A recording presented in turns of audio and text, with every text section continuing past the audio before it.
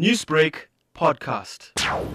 The ABH goes back to 1918 when Mr. D.G. Satyaveda, he witnessed a police officer assaulting a homeless old man for taking shelter overnight in a public toilet in Durban. And he was deeply distressed by this incident and obviously inspired by the teachings of Arya Samaj.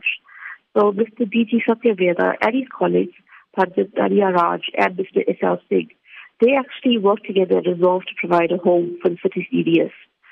So 3 years later, the first home, a small wooden iron house in Cato Manor, opened its doors to 3 homeless beggars. And this soon became a refuge for the elderly, disabled, and chronically ill people in need.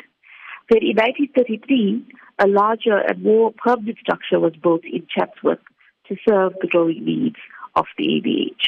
A number of religious leaders and guests are going to be part of the centenary. What can we expect on this front? We will be having a multi-faith prayer and a Havan, which takes place at 10 o'clock at our home. However, we are inviting people to participate by watching the event on our Facebook page. They simply have to search for Aryan Benevolent Home, as the event will be live streamed.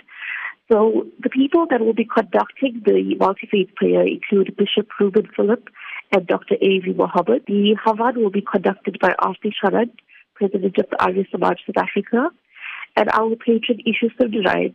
He will deliver a speech on behalf of Mr. Jeremy Vroyman, the President of the South African Jewish Board of Deputies, KwaZulu-Natal.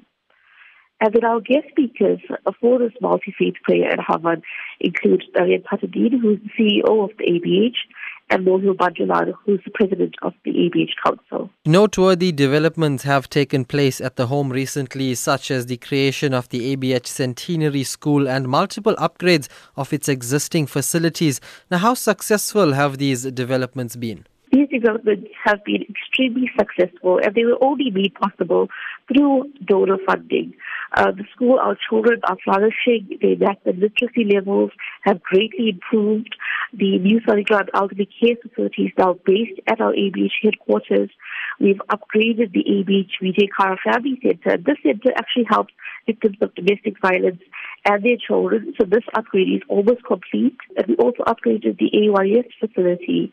We also have future developments in store, which include the upgrade of the children's home in both Chatsworth and Gauteng. And we're also considering operating an aged care facility in Gauteng. ABH will also look at ways in which it can stay sustainable in the coming years. Can you update us on some of those plans? It costs us 50 million rand per year to run our organization. We are a national non-profit organization. So 50% of our funding is subsidized by the Department of Social Development, and the balance is raised through fundraising initiatives. Now, obviously, because of COVID, many of those fundraising initiatives had to be cancelled. So it's been quite difficult for our home. And we also have to raise 517,000 rand per month through donations. In addition, we have to purchase PPE at a cost of 100,000 rand per month. Newsbreak, Lotus FM, powered by SABC News.